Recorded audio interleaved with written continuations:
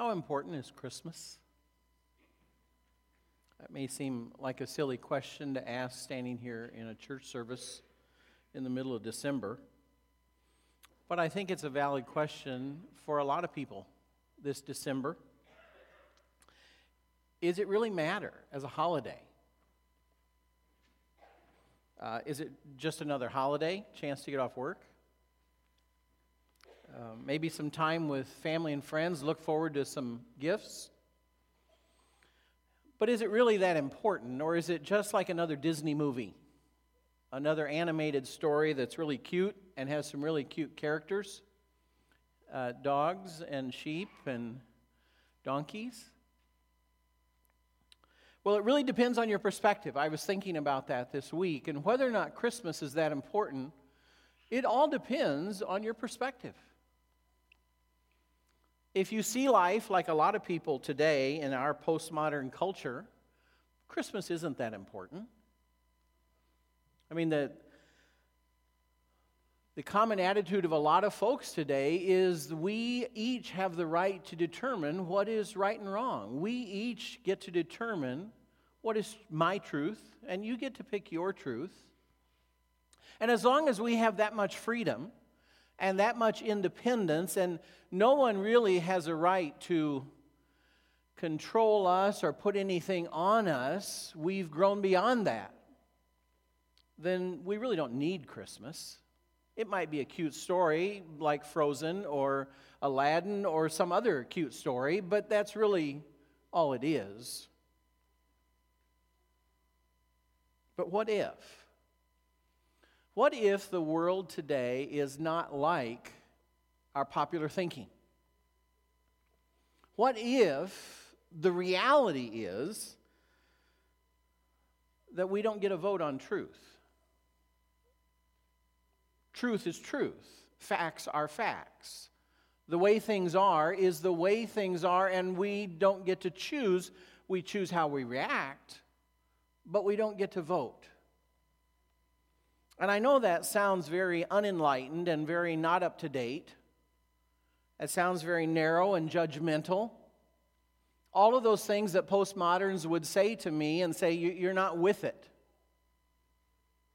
I heard one postmodern comment, just read it online earlier this morning. Come on, it's 2020, get with it. And that's a pretty common attitude. And if that is our attitude and that is the perspective of the world, then Christmas is just one other interesting story. The problem is with all of that is that I don't see anything in reality to support that view. And I know that sounds very closed-minded and whatever, but I just don't see that kind of freedom where I get to choose my own right and wrong, and you do too, and I get to make up God the way I want God to be, and you do too. And while that sounds very enlightened, it also happens to not be reality. And I don't just say that because I'm a Christian. I would say that, I think, no matter what, because logic just runs me into a brick wall when I try and buy that. I don't see any principle in the universe that goes that way. You've heard me say this before, but I just can't get around it. Gravity is not optional. And whether I decide gravity is optional or not doesn't change a thing. I'm still going to die if I jump off a cliff. And all the principles of life are that way. All the principles of physics, the principles of the universe, everything runs in an order. They can project where a certain star will be in 2,000 years, and they can now say where a certain star was 2,000 years ago over Bethlehem, or a planet. Because it doesn't change. It's not random. And I thought about that, and it's not just physics. Aren't relationships that way? I know it's not very enlightened to say that, but isn't there a reality we all experience? I think most would say, you know what? Relationships don't work if you lie.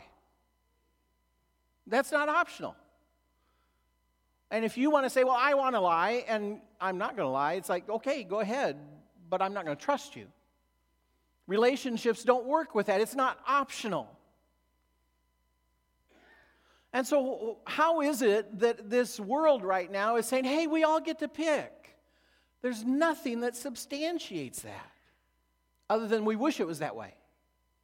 So that I get to make up my own God and I get to make up my own rules. The reality that the Bible points out to us, Hebrews 4:13, nothing in all creation is hidden from God's sight. Everything is uncovered and laid bare before the eyes of Him to whom we must give account. Now, before we go any further, I need to give a little disclaimer here because as I worked on this sermon, it's not the way you should construct a sermon, because I'm going to start with some bad news. And you're going to say, this sermon is a real downer. And it is, to begin with. But you see, there's such good news coming, I want us to appreciate how good it is. And to appreciate how good it is and how important Christmas is, we have to first face the reality that we're facing. And the writer of Hebrews captures it in this one verse. First of all, there is a God. And now pretty much anyone is saying, there has to be an intelligent designer behind all this. It can't be random. There has to be a God. And the Bible says, yeah, there is. His name is Jehovah. And He knows everything. And we buy that. I mean, He's God. Sure, He's going to know everything. It's the bottom of this verse that's the kicker. And because He's God, He set the rules. He said how to live. And at some point, we have to give account to Him for how we've lived. How we've reacted to Him.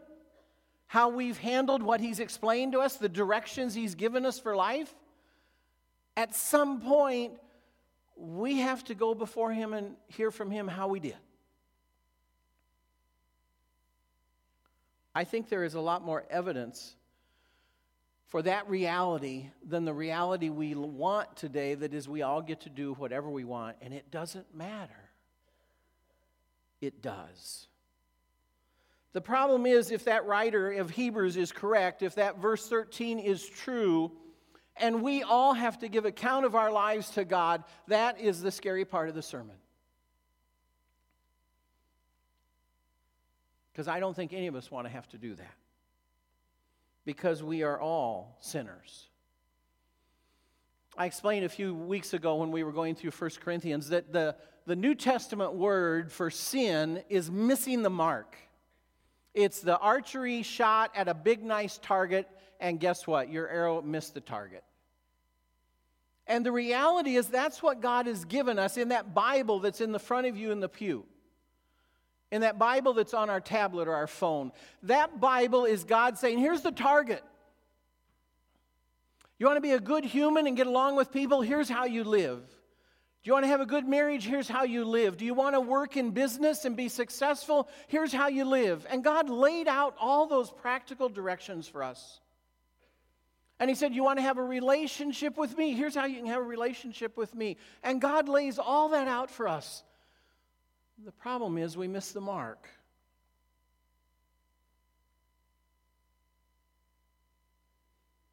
And the conclusion that Paul says is, the truth is we're all sinners.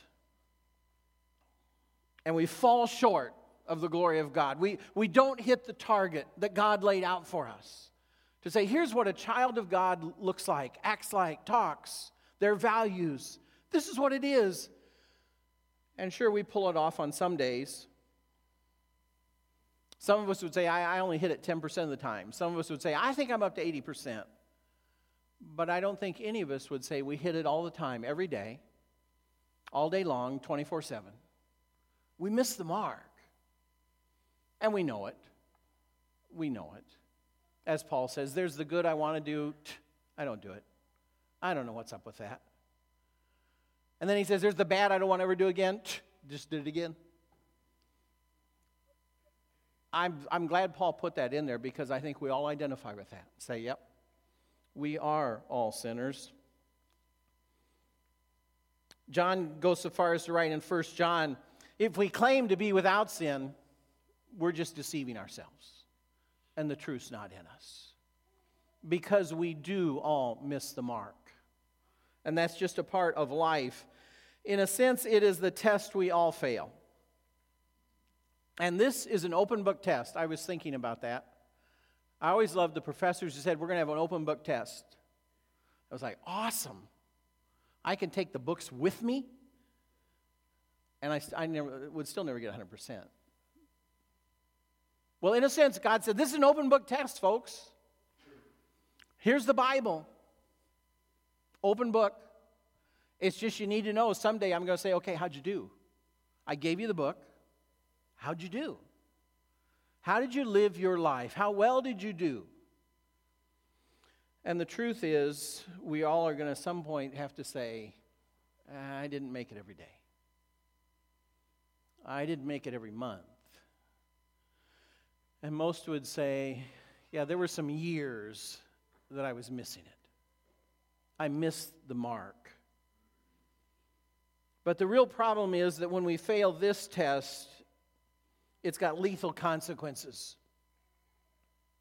Paul tells us in Romans 6, the wages of sin is death.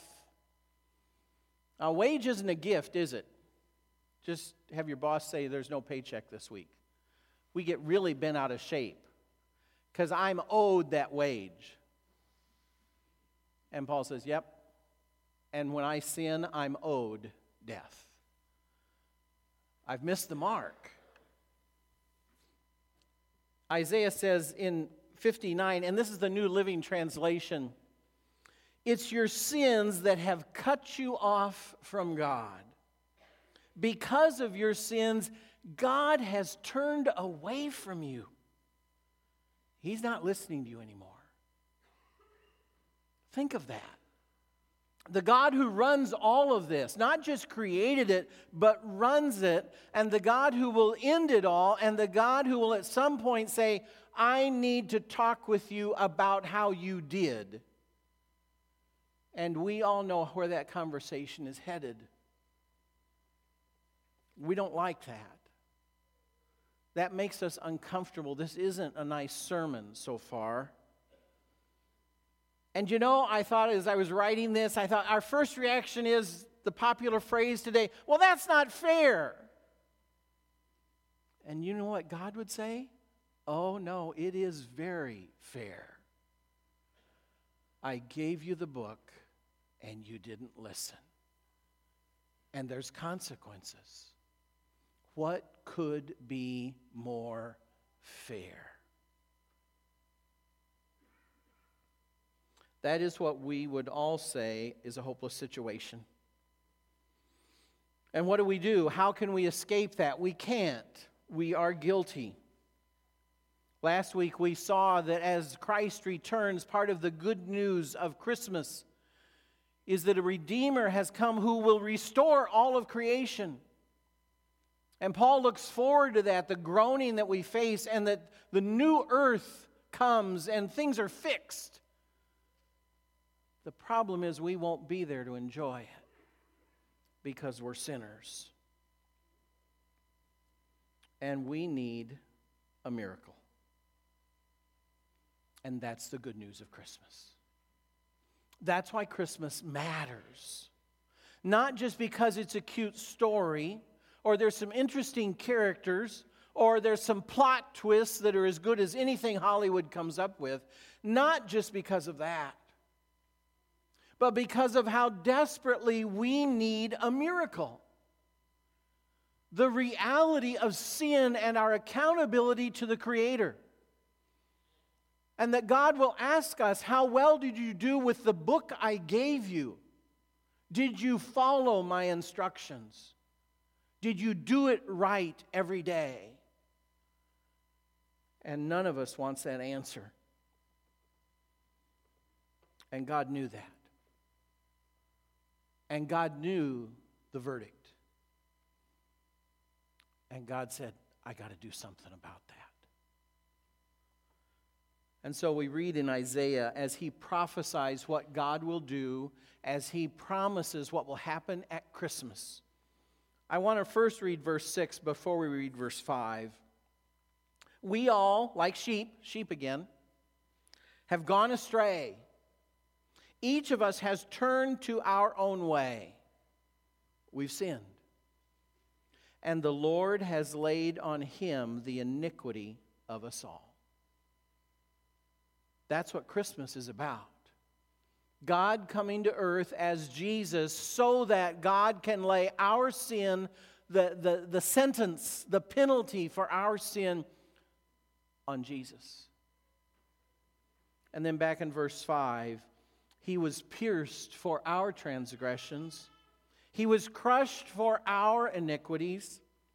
The punishment that we deserved, but the punishment that brought us peace, because it was placed on him. And by his wounds, we are healed. That is the miracle, the good news of Christmas. That baby that would be born in a manger would grow to be Jesus of Nazareth and would one day on a cross allow himself, the God who created the world, would allow his creatures that he created to take his own life.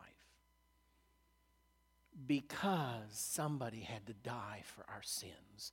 The wages of sin is death. And because of your sin, my sin, somebody needed to die. And God said, I love you so much, I don't want you to have to die. So I will leave heaven, I will come to earth, I will be born in a stable, I will live the most humble life, but most of all, I will allow my creatures to kill me so I can pay for your sin.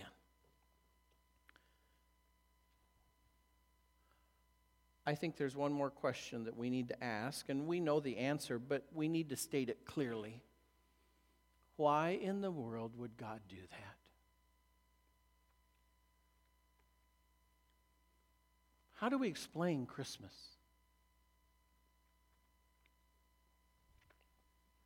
I don't think we can find a rational answer. I don't care who we wanted to line up and say, well, here's the best one we've got. I don't think anyone says, well, that one's worth God dying for. Or we've done enough good deeds. We made 80%, so God ought to die for us. I think all of that we'd say, no way. There is only one explanation for Christmas and why God would do that. Love. Love is that irrational power, isn't it? That causes people to sacrifice their lives, to put up with all kinds of pain, to do amazing things out of love.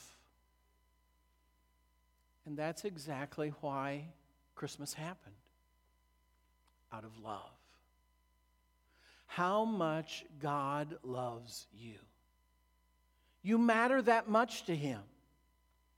He wants you in heaven with him that much that he said, I will leave heaven and I will take on human form and I will live the humblest of servant lives and I will finally die on a cross so your sins can be paid for. And that brings us to that verse that is so well known by us. God so loved you. Please make John 3:16 personal today for you to understand why Christmas is so important. For God so loved you that he gave his one and only Son so that if you would believe in him, you may escape perishing, escape your punishment, and have instead eternal life with God in heaven, seated beside the very Jesus who died for you. That's God's wish. That's the gift he wants to give you at Christmas. And that's why Christmas is such good news. It's not just a Disney story. It is God coming to earth because he loves you so much. And he showed it. I don't have it on the screen, but I love that verse. Romans 5, where he says, God demonstrates his love for us. God proves beyond the shadow of a doubt how deeply he loves us, because while we were still sinners, he was willing to die for us. And that death began in a stable. That's the why of Christmas. And that's why we've delayed communion till after this sermon. But as we take communion today, we would do so with the deepest of understandings and gratitude. That as we hold that bread, it represents Jesus, the baby born in a stable, willing to allow his body to be broken for you. And as you hold that cup, it represents his blood that was shed on that cruel cross as he gave up his very life. So you don't have to answer for all that you've done to God. Paul tells us if we have Jesus as our Savior, when we stand before God, as that passage in Hebrews says, we all will. We all will. But what we're told is that if Christ is our Savior, God will look at us and he will see the righteousness of Jesus. Not what we've done or not done. He will look at us and see the righteousness of Jesus, and he will say, come on in. You're my child. I adopt you back into my kingdom, into my heaven. Jesus died for you, and he says you're one of his.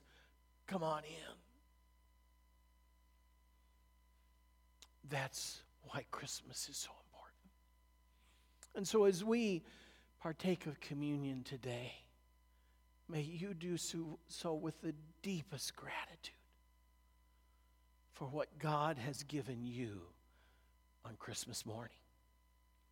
A Savior has been born to us. And his name is Christ the Lord. No wonder the angels rejoiced. And we do too. I'm going to pray and we're going to sing and then we'll have communion.